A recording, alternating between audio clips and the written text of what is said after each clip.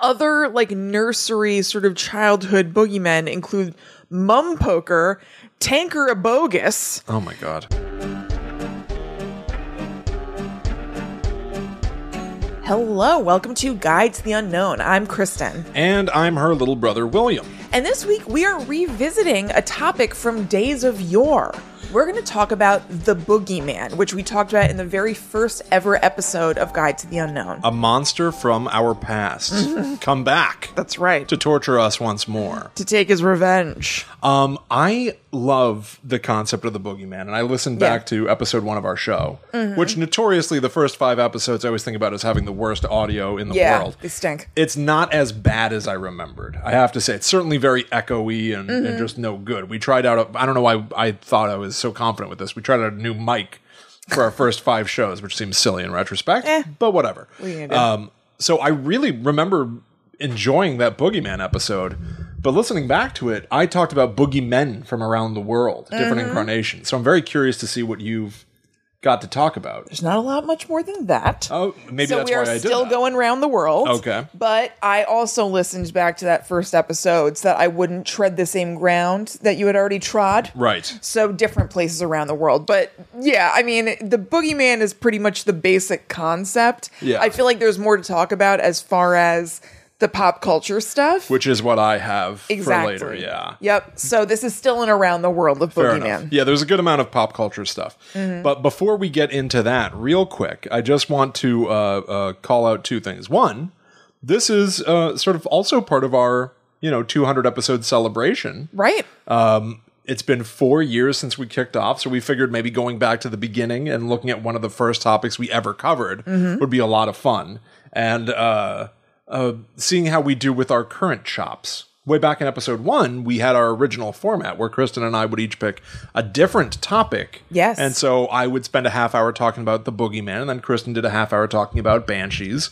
Well, we switched formats a good while back. And so we figured, the Boogeyman is certainly a deserving, imposing figure in horror to get a full episode. So let's kick it up a notch and see if we can revisit the Boogeyman with all the skills that we've honed. That's right. I don't know about that, but Over all these years. yes. Now, the next thing that I want to say is kind of sad. Okay. Today, mere hours ago, we found out that comedian Norm Macdonald died. Yeah. Norm Macdonald is probably one of my favorite comedians of all time. William loves Norm Macdonald. This is not some Johnny-come-lately thing. Will talks about Norm Macdonald like all the time. All the time. There's not a lot of crossover for Guide to the Unknown. Right. But I did look up one thing, which I'll get to. But Norm Macdonald was, I think, a very misunderstood genius. The last time that he was really in the public eye was 2018. He said stuff about the Me Too movement that wasn't cool and got him really, I think, to some degree, appropriately criticized in the media. And to some degree, he was just some guy talking about stuff. To everyone's knowledge, he never did anything. He commented on like Louis C.K. and was devoured. And that was like the last thing he ever did. That's it. He kind of went quiet after that. And I gotta tell you, I don't remember that. because it was really minor. I'm not saying, I don't mean to diminish, the impact of what he said. I mean, the scandal itself was minor. Right, because he wasn't like insanely famous at that moment. He's still a Right. famous person. But he had to make the tour of like apologizing places, and it was the first time I'd ever seen Norm Macdonald seem distraught. He was on The View apologizing for what he said, and it seemed like he was about to cry. He was on The View? He was on The View. He has a long history of being on The View. He did ridiculous stuff on The View. I love The View. Do you know this? But earlier today, I was listening to the new View podcast that just came out. What? Lots of breaking news. Yeah, Behind the Table. Oh my God. It was Joy Behar and Meredith Vieira talking about their time. This start from episode 1. No, like the Rob Lowe show about Parks and Rec. I also read the book Ladies Who Punch about The View, and I loved it. Okay, so Norm Macdonald has a long history of The View. He went on in the 90s, and he said that he's excited that that Bill Clinton's term is almost done. He's like, I just don't think we should have a murderer in the White House. Now, he didn't know what he was talking about. He was just making stuff up. Yeah, totally. But Sherry Shepherd was like, okay, Norm, now you said you were going to behave. And like it got all tense. And it was like, what's the problem? I just don't think we should have a murderer. Don't you know this? He killed a guy. He doesn't know what he's talking about. He's so funny. He's just crazy. Yeah. He's a crazy person. But so I loved Norm Macdonald, despite all the frequently wrong things he would say, or he seemed to be very diametrically opposed to the things that I believe, but he was one of the funniest people in the world. So in the spirit of all things, and really for me to just mythologize him and find a way to get some of the Guide to the Unknown-esque topics in the Norm Macdonald world, here is part of one of my favorite jokes of his. I'm not going to read the full thing because it's pretty hairy scary, but you should look up the full joke. I'll tell you the first part. He's pretending to read the news. He's reading he's reading a story. He goes, Albert Fish was born May 19th in New York City in 1870. He was known as the Gray Man and the Werewolf of Wisteria. He was a serial killer who slayed children and ate them. When police asked a woman to describe him, she said that he was gray in both appearance and demeanor. A very bad description. It's a very bad description. It's a terrible description. Yeah. It's artful, but it's not going to help the police find the guy. No. I strongly suggest I'll put the full joke in the show notes. If you know who Albert Fish is, he's a real life serial killer. Yeah. You might have some idea of how grisly it gets when Norm Macdonald continues to describe things. But that's pretty Guide to the Unknown-y. And then because we're talking about the Boogeyman this episode, just because, one thing that I really respected about Norm Macdonald, I heard him talk about comedy once and say that he wanted to have a joke about everything that existed. Mm-hmm. So honestly, sometimes he would just look around and go, stoplights. Okay, I'm going to write a joke about stoplights. This way, if somebody asks me on stage, I'll have a joke at the ready. Uh-huh. So we wanted to have a joke about everything. So I figured, and I've tried to do that myself with scary things. I've started writing down a couple years ago, like, here's a topic. What's scary about it? I want to have a scary incarnation of everything, which actually maybe I'll ramp that up in honor. But so I Googled Norm Macdonald Boogeyman, thinking maybe you said something about the Boogeyman once. Sure. What I found was this. It's from tshirtwarrior.com. Okay. I want you to go ahead and describe this. Oh my God. What? It's baffling. Okay. It's one of those shirts that you see on Facebook that seems to be word salad based on stuff in your profile. It's like a shirt made by an algorithm. Yeah, that's what it looks like. And it says, when the boogeyman goes to sleep, he checks the closet for Norm Macdonald. And then it has a pair of eyes, like red eyes, kind of peering. It's inexplicable. Very weird. I have no idea why this shirt exists. It's not anything that Norm Macdonald's ever said. I don't think anybody owns that shirt. No, nobody owns this shirt. I think that this is usually something about Chuck Norris. This is like a Chuck Norris joke. Yeah, you're right. When the boogeyman goes to sleep, he checks the closet for Chuck Norris. Yes. But somebody made it say Norm Macdonald. So anyway, that's the one time the Norm Macdonald and the boogeyman have intersected. Crossed paths. But truly, I was very sad about this today. Rest in peace, Norm Macdonald. I know. Read his book, based on a true story, a memoir, where he actually discusses his death. Mm-hmm. He says that he woke up to his agent calling to say somebody changed your Wikipedia to say you died, which is something that people do to celebrities from time to time. And Norm Macdonald goes on to talk about, he's like, well, how big is the lie? All they did is go on my Wikipedia. They left everything the same. They just changed is to was. Mm-hmm. That's not a big difference. But he gets very sort of wistful thinking about being gone. And honestly, one of the first thoughts that I had today was thinking, probably one of the first things people did was go to his Wikipedia and update it, because people are all about making those changes. But he talked about this stuff. And he was just a wonderful comedian. And I'll miss him. Could that book have been written during his battle with cancer? Because his agent today, shared that he's actually been battling cancer for 9 years privately. I suppose so. Could he have been particularly wistful, maybe in part because of that? It's not impossible. Mm-hmm. I will say I paid enough attention to him to know that he had spoken he didn't get serious very much, Norm Macdonald. But he did make references occasionally on his Twitter account, which was all about sports. He loved sports. He did reference being in pain all the time. And so I knew something was wrong. Yeah, I don't know. He made I'm using this phrase, he made jokes about cancer, not in an offensive way, but he would talk about cancer and thinking about things. And to be honest, I did kind of wonder. but still, it was pretty upsetting to find out. I really loved Norm Macdonald. Yeah. All right, the Boogeyman. Yeah, well, honestly, I don't know how to transition. There's no transition. I just loved him, and honestly, my outlook in life and in all things is have fun. Have fun, because stuff like this does happen, and so I think it's up to us to keep having a good time as much as possible. So hell yeah, the Boogeyman. Let's talk about it. Hell yeah. Okay, so as we said, we talked about this in episode 1. So I tried to not rehash what William had covered then, but I figured I'd just do a little bit of catch-up stuff because there's going to be some overlap. Possibly the first reference ever to the idea of a boogeyman had to do with the hobgoblins of England that were written about in the 1500s. They kind of bear some similarities. Okay. So it feels like that may have been the first boogeyman reference.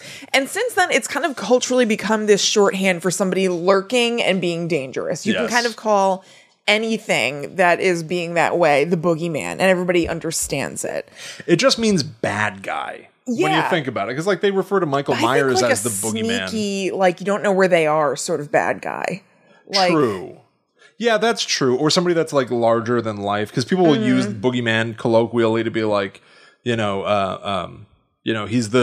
boogeyman of this street. Yeah, it's like he's haunting the place. He's trolling around. I guess you're right, sneaking around, a present threat that nobody knows anything about. Right. Yeah. Right? Always mysterious. Yeah.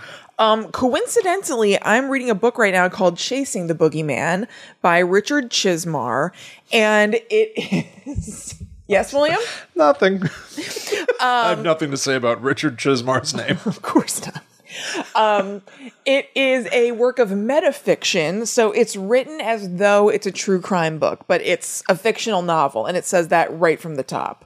Like, there's kind of a preface that, like, this is fiction, some things were inspired by my life, but this is not true because it's written first person. I promise not to do this the whole episode. That's what Norm Macdonald's autobiography is. Yeah, I know. It's called Based on a True Story, a memoir. It is not factual. Yes. And that is one of the best things about it. I love that. And that's, honestly, that has the Richard Chismar book. That's got roots in horror. Blair Witch says it's based on a true story. Texas Chainsaw says it's based on a true story. That's a deep, rich trope. Right. I've had to keep reminding myself of that. Like, okay, this is like Blair Witch, basically, while I've been reading it.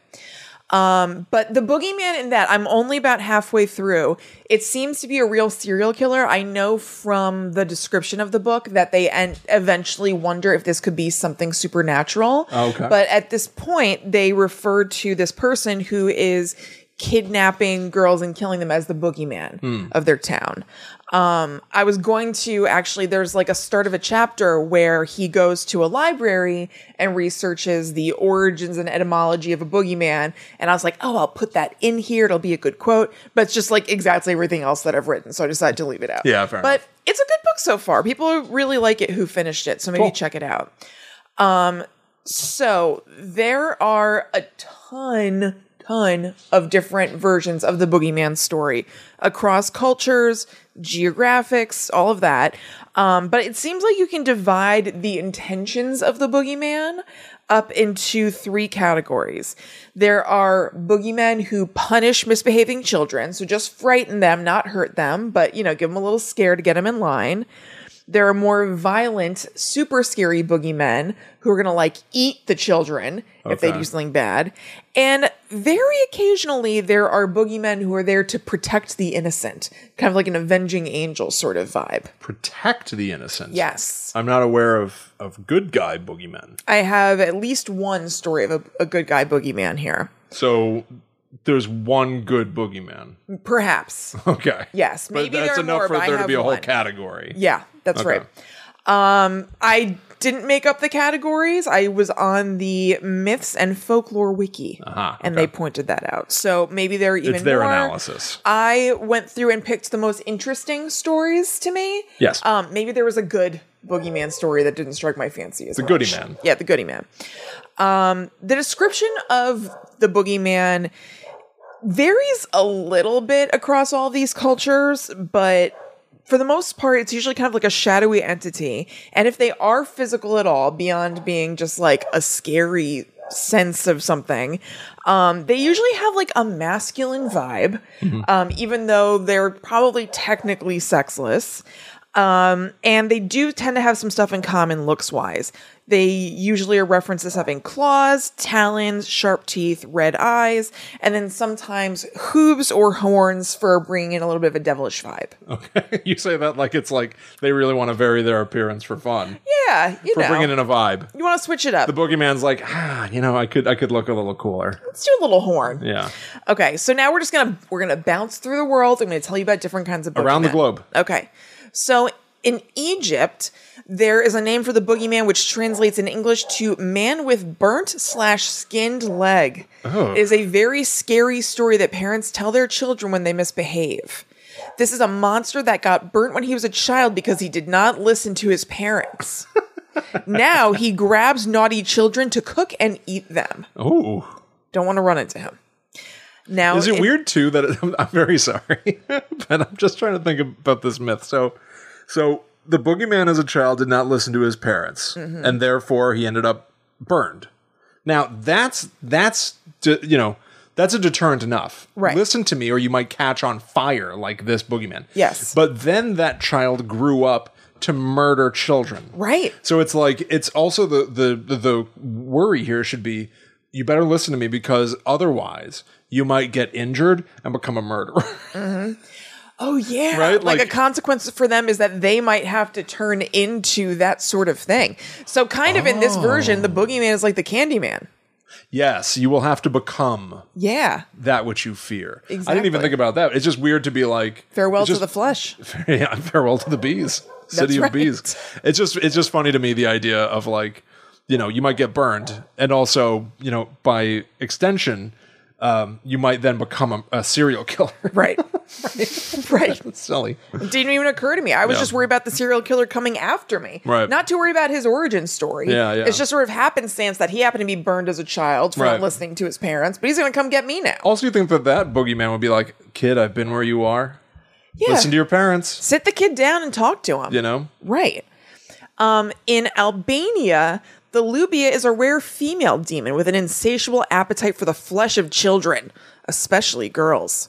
She has many heads from 7 to 100, depending, and like the Greek Hydra, if one is severed, then others will grow in its place. Oh, good God. So that is a lot of chomping power. Yeah, you're right. If she is specifically into eating small girls, and she's got like 1 million heads... you really better be good for goodness sake, because the Lubia is probably not going to miss if she comes for you. 100%. She's like a swarm of piranha, right? Yeah. She's a whole school of fish. If all of them are biting you that's a scary horror image, right? Like all these heads sort of converging on you and devouring you. Cartoons would show you could dip a ham into some piranha-infested waters and just pull out the bone. Yeah. Picked clean. Right. Like a little kid who's attacked by the Lubia and then in 3 seconds flat is just a skeleton. That's a freaky deaky idea. I know. Okay, so in Greece, there's a common translation of boogeyman, which is used by the parents to scare their children so they won't misbehave. And this creature is supposed to be some kind of cannibal that eats kids. The most used phrase about the creature is something that translates to "the bogeyman will come and eat you." Oh. Just giving you a heads up. Albert Fish said that the flesh of a child was the most toothsome dish in all of gastronomy. Ew, really? He did.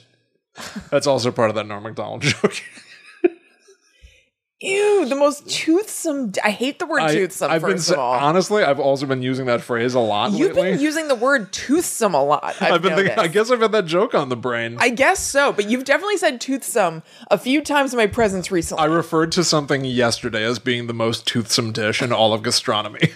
Gastronomy. At least Norm Macdonald said Albert Fish said that. I don't know if Albert Fish actually did, but Norm Macdonald said he did. I bet he didn't. The most toothsome dish in all of gastronomy. When do you refer to something as being toothsome? I hate it. I don't like that word. I never use toothsome. Maybe you should start. I don't even 100% understand what it means. I think like it's just chewy. I don't know. Maybe I don't know if it has to do with like the quality of the way your teeth go. I think it just means you're going to want to eat it. Yeah, I guess right? so. I don't know. I'll figure it out. Okay. In Italy, there is a name that translates to the black man, meaning like the color black, for a demon that can appear as a black man or a black ghost without legs, often used by adults for scaring their children when they don't want to sleep. Interesting. I like the idea of it being without legs. Yeah, I do too. Except for then it makes me think of Slimer, which isn't the scariest ghost ever. It does. He would certainly scare me if he were to come up on me. Well, the gray lady from the New York Public Library at the beginning of Ghostbusters also does not have legs. She's wearing a long dress, though. A torso. Don't you see kind of her dress? Yeah, but Maybe I think it fades. It sort of drips away to nothing. Yeah, I guess that's true. I guess I just assume that those legs are down there. The idea of just kind of like, you know, you can't see the division of legs in a pair of pants that a gentleman is usually wearing. Yeah, fair enough. Kind of scary. Real quick, toothsome means it's something that is temptingly tasty. Okay. It's temptating. It's temptating. So the Hungarian equivalent of the Boogeyman is the Mumus, which is a monster-like creature. And then there's also the Sakos Ember, a man with a sack, which is the literal meaning of his name. Now, the reason I'm remembering now why I even included this, I think you did talk about that already, is that a third creature in Hungary that's kind of boogeyman-esque is something known as the copper penis owl. Oh, good God. A giant owl with a copper penis. Okay. So you're not going to want to get swooped down on by that guy. Does Clunk! That right in the head.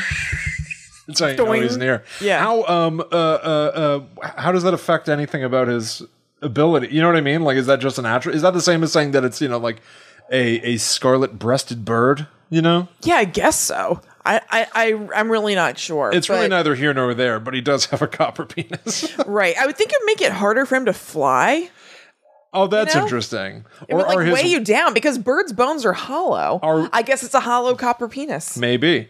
Now, it's just like a copper-plated penis. Is he especially strong? Are his wings particularly, you know, mighty then? Because they have to overcome the added weight. They might have to be. Yeah.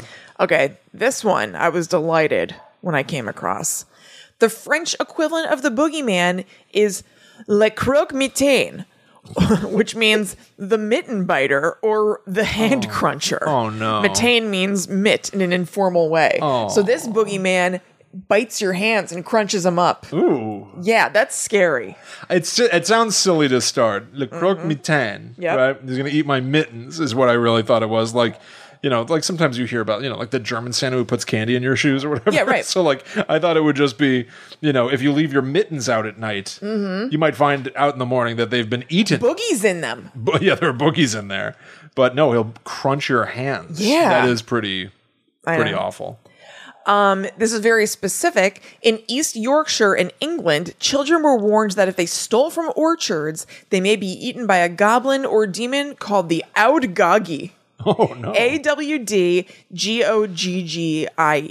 Okay. So keep your mitts off those apples if you don't want to be crunched up by the Audgoggie. They're not your apples. No. Yorkshire children were also warned that if they were naughty, the great black bird would come and carry them away. No word on its penis, copper or otherwise. Fair enough. Good to know. Right. Now, I thought the only bird with a penis was a swan. I don't know. Well, what? I'm just saying. I do believe that is the case. Really? Yes. But then how are birds reproducing? Oh, Kristen. What? Egg. Yeah. Right? And then the egg is fertilized later. Okay. You know, who's having sex with the hen? You've got the chicken, the rooster, and the hen. The chicken goes with the rooster. So who's having sex with the hen? It's from Seinfeld. Yes. Okay. Sorry for all the bird penis conversation. Yeah, right. And all the comedy. Apologies. Okay. The gooseberry wife, also an English thing, was said to guard the gooseberry bushes on the Isle of Wight and took the form of a large hairy caterpillar if children came and picked the gooseberry bush. Oh, jeez. Interestingly, I bought gooseberries today. Interestingly was the right segue. You ever have a gooseberry before? I don't think so. Tart. Okay. Tart. Why'd you buy like them? I like them. Oh, okay. They look like yellow, like little cherry tomatoes, but it's a fruit. You know, I found a free pile of chocolate berries Outside in the yard? near where some deer were playing. How were they? You can have some. I'll let you test them first. Thank you. Okay.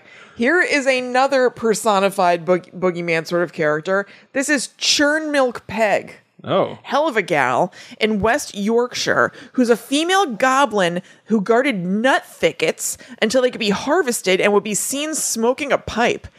Churn Milk Meg sounds like a badass. I'm into her. I just want to point out an underrated part of your story there was hell of a gal. Hell of a gal. Yeah. Then Churn Milk Meg has a male counterpart. So if you want to tell the story, but you rather have it be a feller, this person's name is Melch Dick. Oh, boy. Melch. I thought we agreed we'd stop. What? What? With all the bird conversation. Oh. Okay. Other like nursery sort of childhood boogeymen include Mum Poker, Tanker Abogus. Oh my God. They both drag children into a deep dark pit, and then Tom Poker, who lives in dark closets and holes underneath the stairs. In England, they come up with crazy names for things. It's amazing to me that like you think about the United States of America, you know? And it's just physically there's so much more land than the UK. Yes. But I feel like there's so much variety in the UK where it's like almost like region by region. They each have Tom Poker and like why do they have all of these? Churn Milk Peg. Like in the US, Melch Dick. We have Melch is a crazy word. Melch. Yeah. We have the Boogeyman. They have Melch Dick and Tom Poker and all these other characters. I know, There's so lucky. many. Tanker Abogus. I know, it really is the spoil of riches. Well, don't sleep on Malta, because Malta has the Caw or Gaga, which is a gray slimy creature that roams the streets at night. It can smell a person's guilt and enter their homes through cracks and fissures by extending and contracting its snail-like body. Ooh. Once it was inside their rooms, it would flash them with a ghastly grin, and with its huge toothless mouth, scaring them witless. Good God. That's very awesome. Scary. That it can smell your guilt. Yep. And it'll slime its way into your home like through cracks. Like a snail. Yes, like Alex Mack, pretty much. Yeah. Like Alex Mack. More or less. More or less. Yeah. Yeah, that's really free. What's that called? The Caw or Gaga. That's really gross. Kaw or GAW. It can smell your guilt. Gray and slimy. I like that a lot. I know. Here is the one that is where the boogeyman is like kind of a good guy in this story. In Indonesia, a creature called a Wewe Gombel is a ghost that kidnaps children who have been mistreated by their parents. She keeps the children in her nest atop a palm tree and doesn't harm them, and takes care of the children as a grandmother would until the parents become aware of what they've done. If the parents decide to mend their ways and truly want their children back, the Wewe Gombel will return them unharmed. This ghost is named Wewe Gombel because it originated in an event that took place in Gombel. That's... So, yeah. Provided that the kids aren't totally freaked out, then this is really punishing parents for being negligent. Which is a fascinating reversal. Yep. What's this one called? It is the Wewe Gombel. Wewegombel. Because then, you know... Like Gumbel Bryant, but with an O. Gumbant Bryant. That's like, in a dictionary. Right, Gumbel Bryant. But, parents could warn their children, you better act up, or, the gub will come get you. Right. But then kids can go, well, you'd better be a better parent to me, or Wewe Gombel is going to take us away, and you're going to miss us so much. You're right, giving the kid a little bit of ammunition. Yes. Finally, the power's in the child's hands. Finally. Okay, so let's talk about some United States boogeyman stuff. This is crazy. I'd never heard this before. Yeah. So it said that in rural areas of the South, it would be called the Booger Man or the Booger Monster. Okay. And was most often used to keep young children from playing outside past dark and wandering in the forest. Fine, got that. But I never heard about the Booger Monster. Then, during the Corn Festival, young Cherokee males wearing caricature masks would make fun of politicians, frighten children into being good, and shake their masks at young women and chase them around. Male participants in this booger dance were referred to as the Boogermen. Oh. So because this is like scary and in your face, maybe that's how it evolved in that way. Interesting. Don't know. I have long wondered the Boogeyman. Mm-hmm. It's spelled, particularly around the world, it seems to be spelled Bogey. Right. One O. Right. We spell it, I think, commonly here in the U.S. as boogie, Boogey or I-E. But bogies in the UK are boogers. Right. Snot. It's mucus. Yeah. So the Boogeyman, I think, does come from the Bogeyman, and I do think it's just supposed to be boogers are gross. I think so. So it's just interesting. I even tried again this time to really nail that down, and I didn't get a great early etymology. Yeah. I mean, I think that is the case. It's just supposed to be gross. Right. Yucky. Yeah. Well, here's one for the booger category. Thank you. In the Pacific Northwest, he may manifest in green fog. Oh, booger fog. Right, boogie fog. So it'll be flowing green. Yes, flowing cream. In other places, he hides or appears from under the bed or in the closet, duh. In others, he is a tall figure in a black hooded cloak who puts children in a sack, duh. Then this was a new one. It said that a wart can be transmitted to someone by the boogeyman. Have you ever heard of that before? I have not, but I may have something tangential later. Okay, cool. Here is my last thing. I thought this was pretty sweet, and again, I never heard of it. So this is an extension of the boogeyman myth. Somebody called Bloody Bones, who's also known as Rawhead or Tommy Rawhead, is a boogeyman of the American South. Oh. Rawhead and Bloody Bones are sometimes regarded as two individual creatures or two separate parts of the same monster. One is a bear skull that bites its victims, and its companion is a dancing headless skeleton. Now, it's then right after that, it says Bloody Bones tales originated in Britain, but it's also talking about being part of the American South. Right. So I don't really know how that developed, but that's the thing. It's interesting. Well, I think the Boogeyman is really, really representative of how tricky it is to peg down really all the stuff that we talk about on Guide to the Unknown. We're like, who really knows where these things truly, truly, truly started? The Boogeyman is really, it's interesting again that your research mimicked mine from episode 1, where it's like, the Boogeyman is not a singular entity. The Boogeyman is a concept of a villain. And it's such an easy, fast concept. There's not a lot to dig into as far as the Boogeyman. It's really just like different people's interpretations of it. And so you get them from around the world because everybody around the world wants to tell their kids, you better behave or... Right, there has Everyone to be some... has a need for the Boogeyman. And the Boogeyman is a scapegoat in a way because you can say, if you don't behave, this guy, not me, this guy's going to punish you. Right. Way worse than I ever could, by the way. Totally. So everybody creates these like scapegoat monsters with their horrible methodologies. Mm-hmm. And they're all couched under the concept of the Boogeymen. Yeah. It's not Boogeyman. It's the Boogeymen. The Boogeymen. It's interesting. Totally. Boogie people, we should say. Boogie folks. Boogie folk. So I'm going to talk now about pop culture representations of the Boogeyman, of which there are many, but similar to trying to understand the history of the Boogeyman. A lot of these things are like, I referenced it before, but in Halloween, the 1978 Halloween, Jamie Lee Curtis refers to Michael Myers at the end by going, hey, he was the Boogeyman. And Dr. Loomis says, as a matter of fact, he was. I love that. It's like, well, was he? What do you mean? I know. As a matter of fact, he was. We've agreed throughout the movie that this was a man named Michael Myers. Right. So he's not the He's Boogeyman. of flesh and blood. Now, arguably, he's taking children away who are misbehaving, right? It's true. The classic sort of slasher rules as given to us, carried down the mountain by Randy Meeks. Of course. In Scream. Chiseled onto slabs. Of course, if you drink or do drugs, if you have sex, if you say, I'll be right back, these are all punishments that will get you killed in a slasher movie. These are sins that are being punished by the gods. Right. So in that sense, kids misbehave and Michael Myers takes them away by stabbing them with a butcher knife or strangling them from the backseat of a car. So he was kind of a boogeyman, I guess. But he's not the boogeyman. Right. from mythology. Nobody is the big boogeyman. I guess not. As we've established. Well, in pop culture, though, in a movie or in a show, sure. you could say this is the boogeyman. So I did look up several instances. One that's suspicious to me that I overlooked, actually. And I might ask you to give it a goog. Okay. While I talk a little bit. Okay. I bet Supernatural had the boogeyman at some point. I bet you're right. Let me take a They look. covered the TV show Supernatural. I think they probably had like the Tooth Fairy in there for all I know. Yeah, right. I know. It what went for like 18 seasons or something. They probably touched on the boogeyman at some point. But so I've looked up several different incarnations of the boogeyman. Some that maybe you've never heard of before.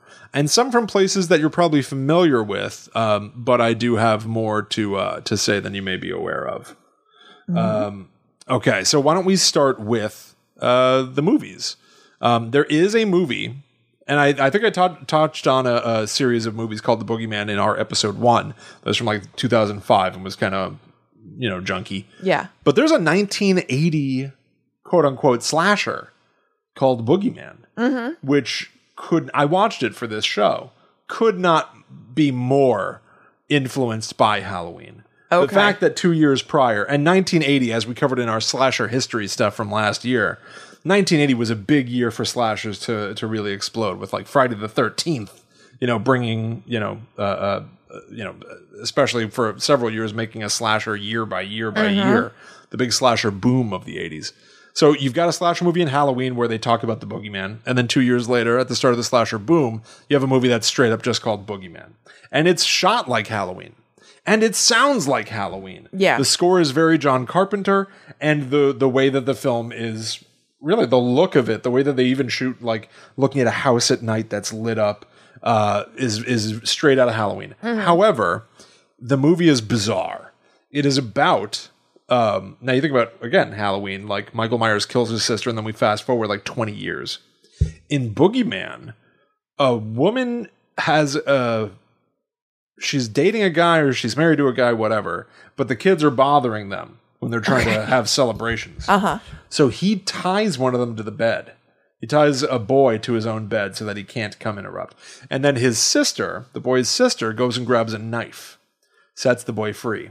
The boy takes the knife, kills the boyfriend. Okay. Fast forward decades. So now you're like, oh, this is just like Halloween. Yeah.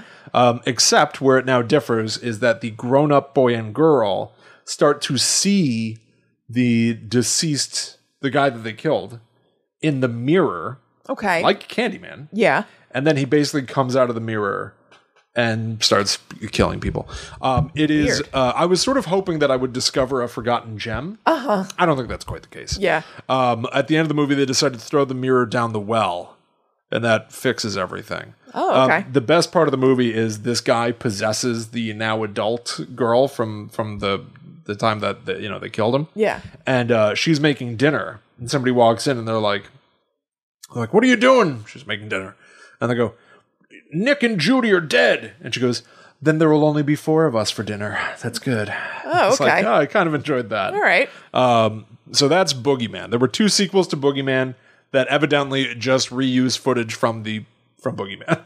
So they're supposed to be terrible. Well, what I found out by giving a goog to Supernatural is that Eric Kripke, who's the showrunner of Supernatural, worked on a Boogeyman movie in 2005. Yes. That he did not like. And so the way that Supernatural addresses the boogeyman at all is an episode where there's an actress who's in a movie about the boogeyman. And it's kind of a send up of that movie because he wasn't happy with it. Oh, that's interesting. So there's that. And that episode is called Hollywood Babylon. And then they also have an episode about a rawhead, which I just mentioned. Yes. And that's a boogeyman thing. Yeah. So I'm sure they reference the boogeyman here and there, but as far as like a main boogeyman plot, with a quick Google, those seem like the 2 main things. That's pretty interesting. Yeah. And that's a good way of handling it, too. Now, I did rewatch some footage from Boogeyman. Yeah. And it was terrible. The 2005 one. Yeah. Now, the 2005 Boogeyman also has 2 sequels, Boogeyman 2 and 3. Okay. Which feature Tobin Bell. Oh. Which you would think Is he would the be boogeyman? more promising. I don't think so. I'm not sure. Believe it or not, I didn't spend much time on the 2005 series of Boogeyman movies, favoring instead things like this. There's a 1999 Disney Channel movie Okay. called Don't Look Under the Bed.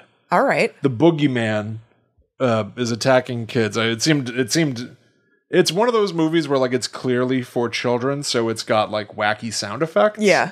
Which I don't think kids even like. I feel like they must, because I've been doing that forever, so there must be a reason. I remember even I was annoyed by that stuff as a kid. I don't remember. You know, so like somebody knocks you off your feet and then they have that stock sound effect of like whoop. Yeah, yeah. And it's just like bonk. I never related to that. I never liked that even as a child. So I don't know. So I watched the end of this movie. And it couldn't be more from 1999. Yeah. The boogeyman, I guess, shrunk everybody down. Okay. So at one point, a kid picks up a pencil, which is enormous. And he says, the pen is mightier than 2 swords. What? You would think that meant that the boogeyman was using swords. Right. He's not. So just theoretically, the pen is mightier than 2 swords? Correct. Because it's so big? Correct. Okay. But the boogeyman was using elongated fingernails he'd given himself, which defeated the... Okay, so I guess... And then the kid goes, but I guess it's not stronger than fingernails. So just horrible. And the way they defeat the boogeyman by breakdancing. Oh my God. And then attaching... Why? Because it's such joy or something? I guess. I don't know. It made me think of... Boggart rules? Oh, maybe. It made me think of in Hook, when they make those guns where like a chicken lays eggs and then the gun fires the eggs. That's how they defeat Captain Hook. And it's just like the ways that like entertainment tried to like find a way to empower children. Oh, God. In the 90s was just, it was so funny. Pandering and frequently made me feel ill. It just didn't seem Hook right. did make me feel a little sick. Hook is a sickening. It's a sick movie. Gross. It's a sick movie. When they're doing that food fight, looks disgusting. Bangarang. What is this food? They're just eating frosting. They're definitely eating like shaving cream with food coloring. It's not nutrition. No, absolutely not. Those children are not well. No, they're malnutrition. So or what would you say? They're malnourished. Malnourished. So at the end of Don't Look Under the Bed... They're probably hallucinating this whole thing because they're so malnourished. Probably. Yeah. We're probably just seeing a malnourished child's fever dream. Last moments. Yeah, exactly. Yeah. This movie is sick. It's a sick movie for sick people. That's why they gave Julia Roberts that haircut in that movie. Didn't she have... She had like a mental breakdown on that movie. Oh, that kind of rings a bell. I don't know. And Michael Jackson wanted to play Peter of course he did. Yeah. Anyway. Yeah. So in Don't Look Under the Bed, the ultimate way that they stop the boogeyman is they attach jumper cables to his hands. Okay. And it ages him. What? What is with this? He goes, I'm getting old. I'm getting so old. And his face morphs, and now the boogeyman is played by an elderly woman who then says... So it's like when you find out that Darth Vader's a little Eggman? A little bit. It looks like a hard-boiled egg in one of those egg cups. Yeah. Looks like somebody cracked his head with a spoon. Yes. And then the old lady says, I've even forgotten how to rhyme anymore. So they've turned the boogeyman into a this sounds terrible. A pitiable, sad old woman. It's bizarre, but they celebrate. They're very happy. John Wick from 2017. Yeah. Keanu Reeves. In the underworld of assassins, he is known as Baba Yaga. Yes. Which in the film they translate to be boogeyman. But here I have from Screen Rant, if John Wick's nickname was truly referential to the boogeyman, he would be called Babe. The term translates to a boogeyman, not a particular individual, but one of many. Surely John Wick is a deadly assassin feared by many, but he is not the only one. Therefore, Babe is much more fitting for his character over Baba Yaga. He does not share a single similarity with the Russian mythic witch. He is not malevolent, nor does he seek to harm the innocent. On the contrary, he wants revenge on those who have done wrong.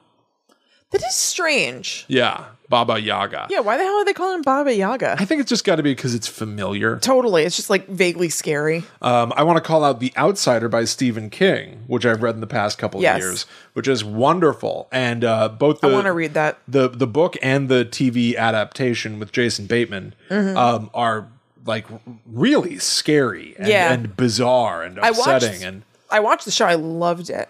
In episode 1 of Guide to the Unknown, one of the versions of the boogeyman that I talked about was the Kuka. Yes. And in The Outsider, it's about police officers having to go like, none of the evidence adds up. I guess the Kuka's real. Unless you accept that this is supernatural. And it's like the whole book is them being like, but I can't allow myself to believe in the paranormal. Yeah. And until a character, Holly Gibney, starts talking about myth and folklore and brings up the kuka. Mm-hmm. So I don't want to say anything more about it. Maybe we'll do like a deep dive on it someday when Kristen's either read or watched the show. No, I did watch the show. Oh, you did? I loved it. Okay. Yeah, but I want to read the book. Yeah. I have it. That would be a lot of fun to talk about. Yeah. I loved The Outsider.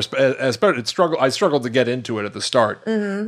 It's humongous. It's humongous, and on like page 2, there's a character whose last name is Ritz. Uh-huh. And he tells somebody that he... What are you, a cracker? Yes.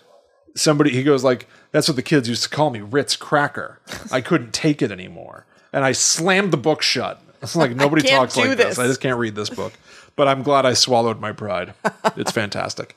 There's a movie I've never heard about before called Kukui, The Boogeyman from 2018. I couldn't find this movie anywhere. There's a trailer online. That's really about it. Huh. Now, I was curious about it. It looks almost like a Conjuring level supernatural horror movie. What do you mean Conjuring level? Like, you think it came out about that time when people were trying to kind of make Conjuring-esque movies? Exactly. Gotcha. It seemed like it was in vogue with the Conjuring series. But I do just want to say that the thumbnail for the Kukui, the Boogeyman movie is, I don't know. It's an image that I'd like you to hold on to, because I think it's going to be clearer when I talk about my next pop culture event. Okay. That I think people just started to accept this is what the Boogeyman looks like. Okay. Giant, like he's got like red eyes, a fairly big pointy nose, but the big thing is huge red lips and snaggly teeth. Yes. Okay. Not just snaggly, like huge, fangs. Fangs all the way across. So let's talk about a version of the Boogeyman that I think maybe inadvertently influenced the way that people depict the Boogeyman. Okay. The cartoon show The Real Ghostbusters, based on Ghostbusters. So this is a show where I never really got into it. I didn't watch it much as a kid. I remember they did a lot of things on this show where like the ghosts would just talk like old gangsters or be silly or do slapstick. Yeah, it's like, let the Ghostbusters be funny. I didn't really watch it either. Yeah, it just wasn't really my thing. Mm-hmm. But I looked into it for a very unexpected reason. So I bought on Amazon Tobin's Spirit Guide, which is what Egon Spengler and Ray Stantz cite in Ghostbusters as like containing information about Gozer. That's like where they find out about Ivo Shandor and stuff like that from the first movie. So I was curious a while ago to pick up Tobin's Spirit Guide, and then I finally bought it. Embarrassingly, Allie saw it in my cart and went, how long has this been sitting there? Are you going to buy it? Or so I hit purchase. Yeah. So I didn't buy it for this episode, but it arrived just a few days ago, and one of the first pages that I opened up to was the Boogeyman. Cool.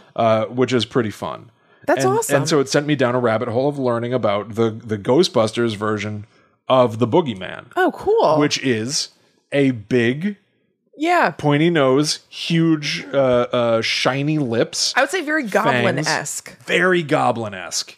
Yeah, 100%. But I think that it really sort of influenced other depictions of the Boogeyman that I have seen. You think this book did? No. This book is I should hold it up maybe for the camera. Mm-hmm. This incarnation of the Boogeyman is just an artist's for this book's interpretation of what the cartoon show already had. Right. Oh, okay. In 1986. Yeah. So in this episode of The Real Ghostbusters from 1986, a pair of kids say that they saw the Boogeyman in their closet, and they asked the Ghostbusters to check it out. They did not tell their parents that they were calling the Ghostbusters, which is funny. So the Boogeyman appears from the closet, and he's like 10 feet tall. About half of that height is just his head alone. He's got an enormous dome. Yeah. And one of the first things that he does when he sees the Ghostbusters is he looks at Egon specifically and goes, I remember you. Ooh, that's cool. I like that. So it turns out that Egon, in his childhood, was terrorized by the Boogeyman. And this is backstory that he tells to the other guys. That's cool. And because he was tortured by the Boogeyman as a kid, he goes on to say, he's the reason I started investigating the supernatural. I wanted to find a way to stop him. So it's effectively That's fun backstory. Egon's origin for becoming a Ghostbuster is the Boogeyman himself. Yeah. The Boogeyman is not a ghost, so they can't defeat him with their proton packs. They have to find another way. And they, Winston reading about the Boogeyman in a book that they don't cite, but I have to imagine is Tobin's spirit guide. Yeah. References that the Boogeyman is said to feed off of the fear of children. So the more he scares the kids, the more he eats, which is very much like It. Yeah, totally. Which it's like would have been Pennywise. out around this time. They decide to find a way to summon the Boogeyman and throw, quote, a ghost bomb that Egon has developed recently at him to maybe trap him inside his realm. And he goes, unfortunately, not every child's closet leads to the Boogeyman. Or fortunately. I know. I was going to say, that's almost like a very Egon thing to say. To be like, if only. Right. It'd be so interesting and cool. And convenient. Yeah. Right? So basically, they set up a sting operation. They go and rent an apartment. Okay. Which is like rat infested and crappy. But then they're like, well, take it. Yeah. Because this closet happens to be connected to the Boogeyman's realm. Egon uses his PKE meter. But in order to lure him out, they need a child sleeping in the bed. So they turn to Ray, Dan Aykroyd's character. And he's like, oh, no. Cut to, he's sleeping in bed with a teddy bear. And when the Boogeyman comes in, he goes, well, this is a rather large toddler. And then Ray throws back the covers, and he's got a proton beam in there with him, proton wand or whatever they call it, proton pack. And he goes, freeze, Ghostbusters. Which I'm like, they're not the cops. Yeah. This is truly. You don't want him to freeze. No. You just want to like capture him. This truly is a sting operation. Right. You know, they had to set up circumstances to lure the Boogeyman to them. Yeah. Anyway, so they chase the Boogeyman into his realm. And it is an MC Escher up is down, you know, left is right. They they chase him down a Mobius strip at one point. It's like a trippy place without physics. And in it, it's all just doors that lead to countless children, which is just Monsters, Inc. You know? Yeah. A world of doors that lead into children's rooms. Eventually, Egon himself must face off with the Boogeyman to buy time for their bombs to get set. He refuses to let him get away this time, Kristen. Also, the kids who called the Ghostbusters in the first place run into the Boogeyman's land to help. How did they know? I don't know. And then they set off the bomb, and then Egon says the Boogeyman's realm has been closed off. But not for good. Mission accomplished. Oh. He will return. Okay. So, I did not watch that episode, however. Yes. So, Tobin's Spirit Guide. What do they say about him in here? First of all, the cover of this book is the Ghostbusters logo. Yeah, it's very cool. With more of a like graphic wraith-like ghost in the emblem. Yeah, I like and instead of the no symbol, it's a circle that this frightening ghost is popping out of, and the slash across the emblem is actually rattling chains that are hanging off him, which is... I think it's awesome looking. Nowhere on this book does it say Ghostbusters. No. I just want to point out, which I think is kind of neat. No, it's just kind of like a nice nod to what this has to do with. Exactly. It's just Tobin's Spirit Guide. Yeah, that's really cool. This version... they note at the beginning of it that this is not the Tobin Spirit Guide that Egon and Ray have read. Right. This is a version put together by Ray. Fun, yeah, because it said official Ghostbusters version, so they're still keeping it in world. Yes. Like, it's the Ghostbusters version, not the Ghostbusters movie. Yes. The one that has been edited by Ray or something. He says the unabridged version weighs in at somewhere around 35 pounds, which makes it very comprehensive but not convenient as a go-to reference for John and Jane Q. Public. Which is something that Dan Aykroyd would say. That's so awesome. It's pretty well made, to be honest. I love that. And so, yes, the artists, the artwork of the Boogeyman in here is also more frightening than it was in the show, but still very accurate. Super cool. Super tall, enormous head, the fangs, the lips. He's got goat hooves. So they make a point in this book of giving some origin to the Boogeyman, which I thought was interesting. They say in Europe and parts of Russia, folklore claims that the first true Boogeyman was a monk driven insane by the bad behavior of local village children. That's cool. He was so intent on correcting this behavior that he made a deal with the devil. In exchange for his soul and the regular sacrifice of the naughtiest of children, this monk, Rodafiri, which is an anagram for the word horrified, was given a cloak of invisibility and transformative features. He would appear to children as whatever frightened them the most. Okay. Now, I Googled the name Rodafiri, anagram for horrified. Yeah. Because I'm thinking that this is even in the world of Ghostbusters meant to be... Was he really named Rodafiri, or is this the story? Yeah. That people just tell. Googling Road of Fury just brought me more to Ghostbusters stuff. Brought me to a Ghostbusters wiki. Where some of the origin was made more clear. They say the worst children were eaten whole by him, but in reality, the naughtiest child was sacrificed to the devil as part of the deal. So, the boogeyman could eat most of the kids, but whoever was the worst had to be sacrificed. The Wikipedia, the Ghostbusters Wikipedia, I should say, also implies that Road of Fury and the boogeyman from like the cartoon show might be separate. Or so that's kind of like one of the things that I said, where it was like two halves of a whole or just separate. Correct. That is one of the things that made me think of.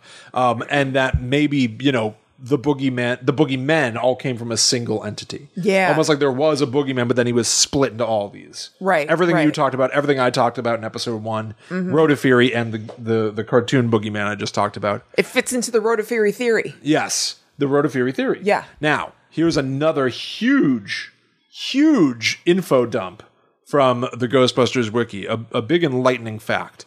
They say, quote, based on his wardrobe, it is possible that the boogeyman enjoys partying. What's his wardrobe? He's wearing like a Hawaiian shirt. I guess I don't know. I guess I should have double checked. No, it's just like a jacket. Oh, yeah. I don't think this would suggest that he loves partying particularly. I guess it's maybe a long-tailed coat. I guess. All right. Based on his wardrobe, it is possible that the boogeyman enjoys partying in his own way. In his own way. From time to time within his realm. All right. I mean, yeah, it looks like he's wearing a smart coat. So not all the time. No. He also does have like a mohawk. Oh, yeah. Yeah, he's got like a blue mohawk. And, okay, he's wearing, I guess, a suit jacket with a very long tail. Right. That almost has like a wave to it when it hits the ground. And actually a bow tie. So that does imply an event. It does. It implies to you that he might enjoy partying. I don't know. From time to time in his own realm. Yeah, bow ties are the notorious garb of partiers. Hard partiers. I just couldn't believe it when I read this. It's funny. This is on like this is what like Ghostbusters fans keep track of. Yeah. It's possible that the boogeyman enjoys partying in his own way from time to time. Keep an eye on it. Every additional detail. Like, totally. You can say it's already ridiculous to say it's possible that the boogeyman enjoys partying. Because then it's like, well, it's also possible maybe he doesn't. There are a million qualifiers. But then the next qualifier, he enjoys partying in his own way. So his version of partying in his own time, in his own way. It's different from how we would party. Yeah, I mean, I guess I like partying in my own way, which is like staying at home. Then to take it further, the boogeyman enjoys partying in his own way from time to time.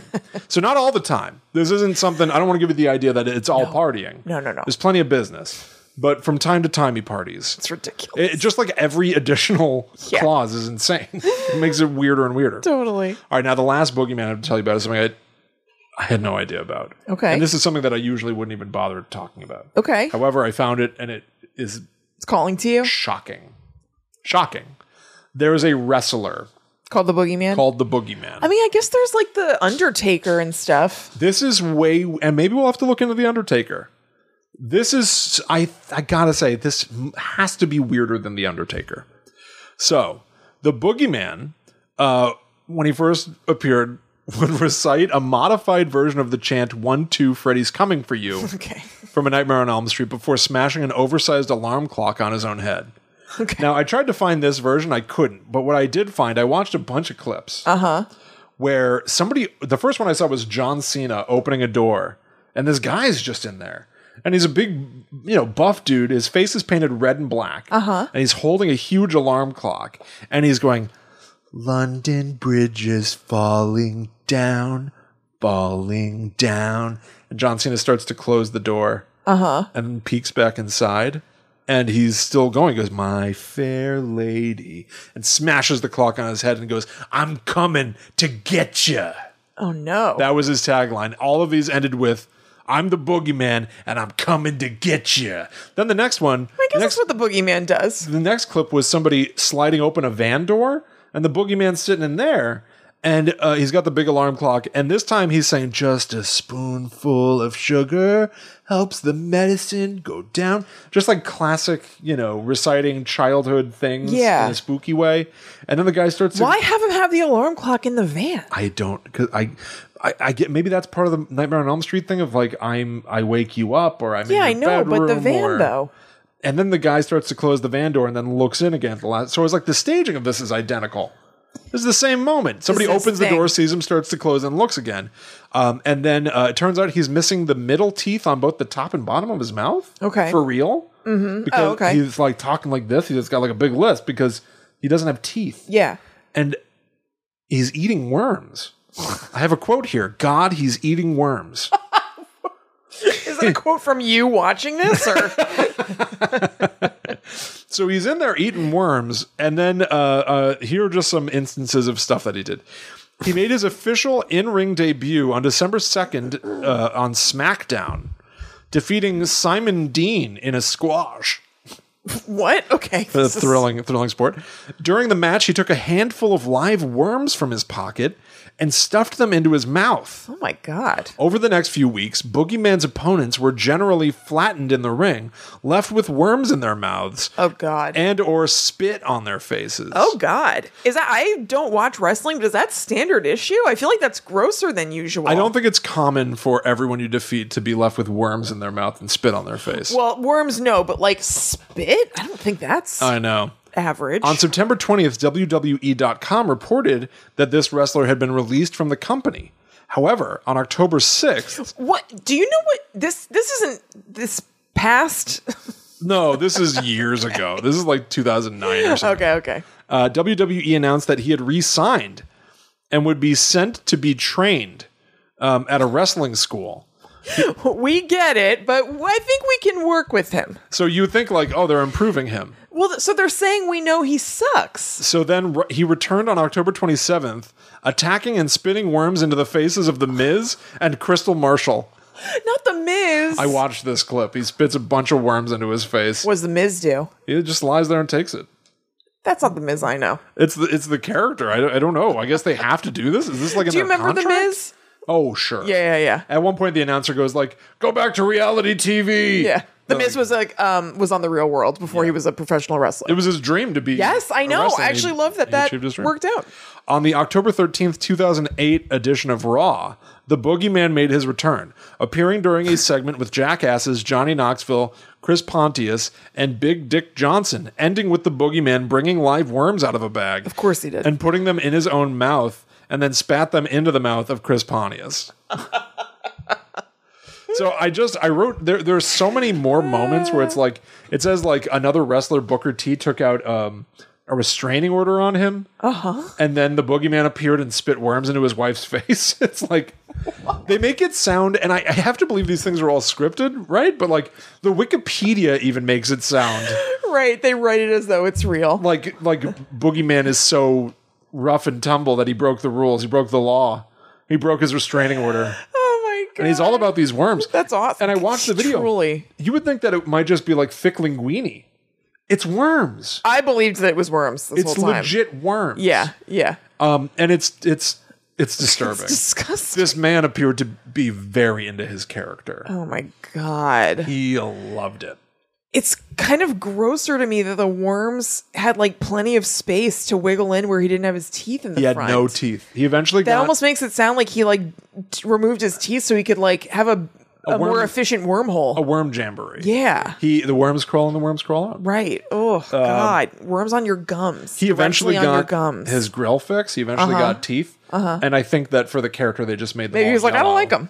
Oh. Yeah, I don't know. And then I looked at his Wikipedia and it was like, he left the company. Did he leave the company? I don't know. I can't tell. They publicly acknowledge that he's not a good wrestler. But I think that they're doing it for the spectacle of it because they say I guess he's been released from the company. I forget. Yeah. On September 20th, they said he'd been released from the company. However, on October 6th, they announced he'd been re-signed. So that's 16 days. That's 2 weeks later. Yeah. And they said he'd be sent to be trained. So they make an announcement. We're gonna rehabilitate him. They're like, we get it. The worms aren't cool. You shouldn't be spitting worms at people. I understand. So we're sending him to be trained with Booker T in Houston, Texas. Then he returned on October 27th, so that's just a few weeks later. Right. And he spit worms into the face of The Miz and Kristen Marshall, 2 people. So he showed right back up and did the same thing again. I don't know why you're teaching me. I'm just going to spit worms in their faces. It didn't take. You know who I am. The training didn't take. I'm the guy who spits worms in people's faces. That is so funny. So that's the Boogeyman. He's real. That's the Boogeyman. He's real.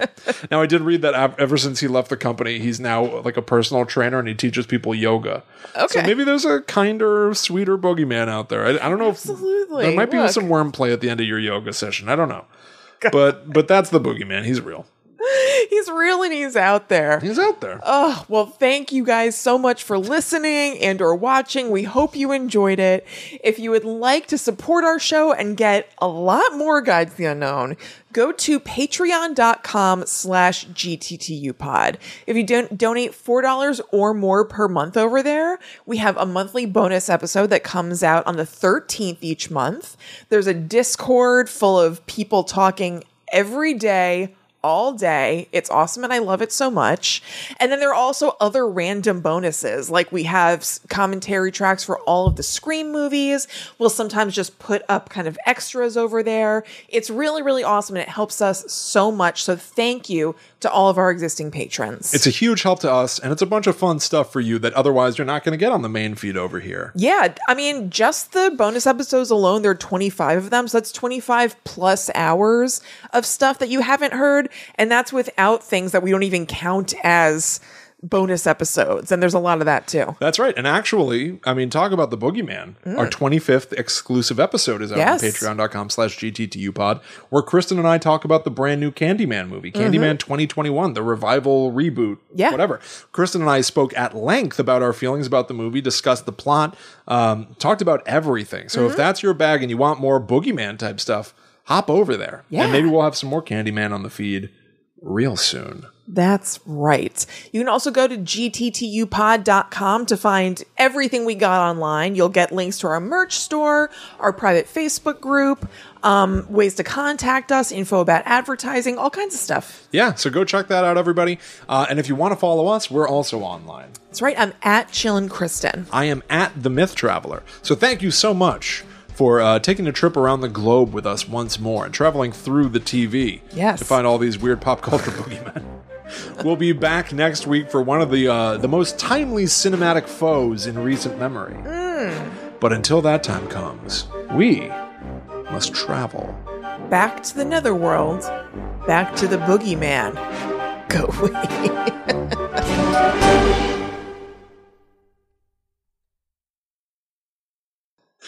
Meaning we're returning to the Boogeyman now? I think we already did. We have to start all over now? Yes.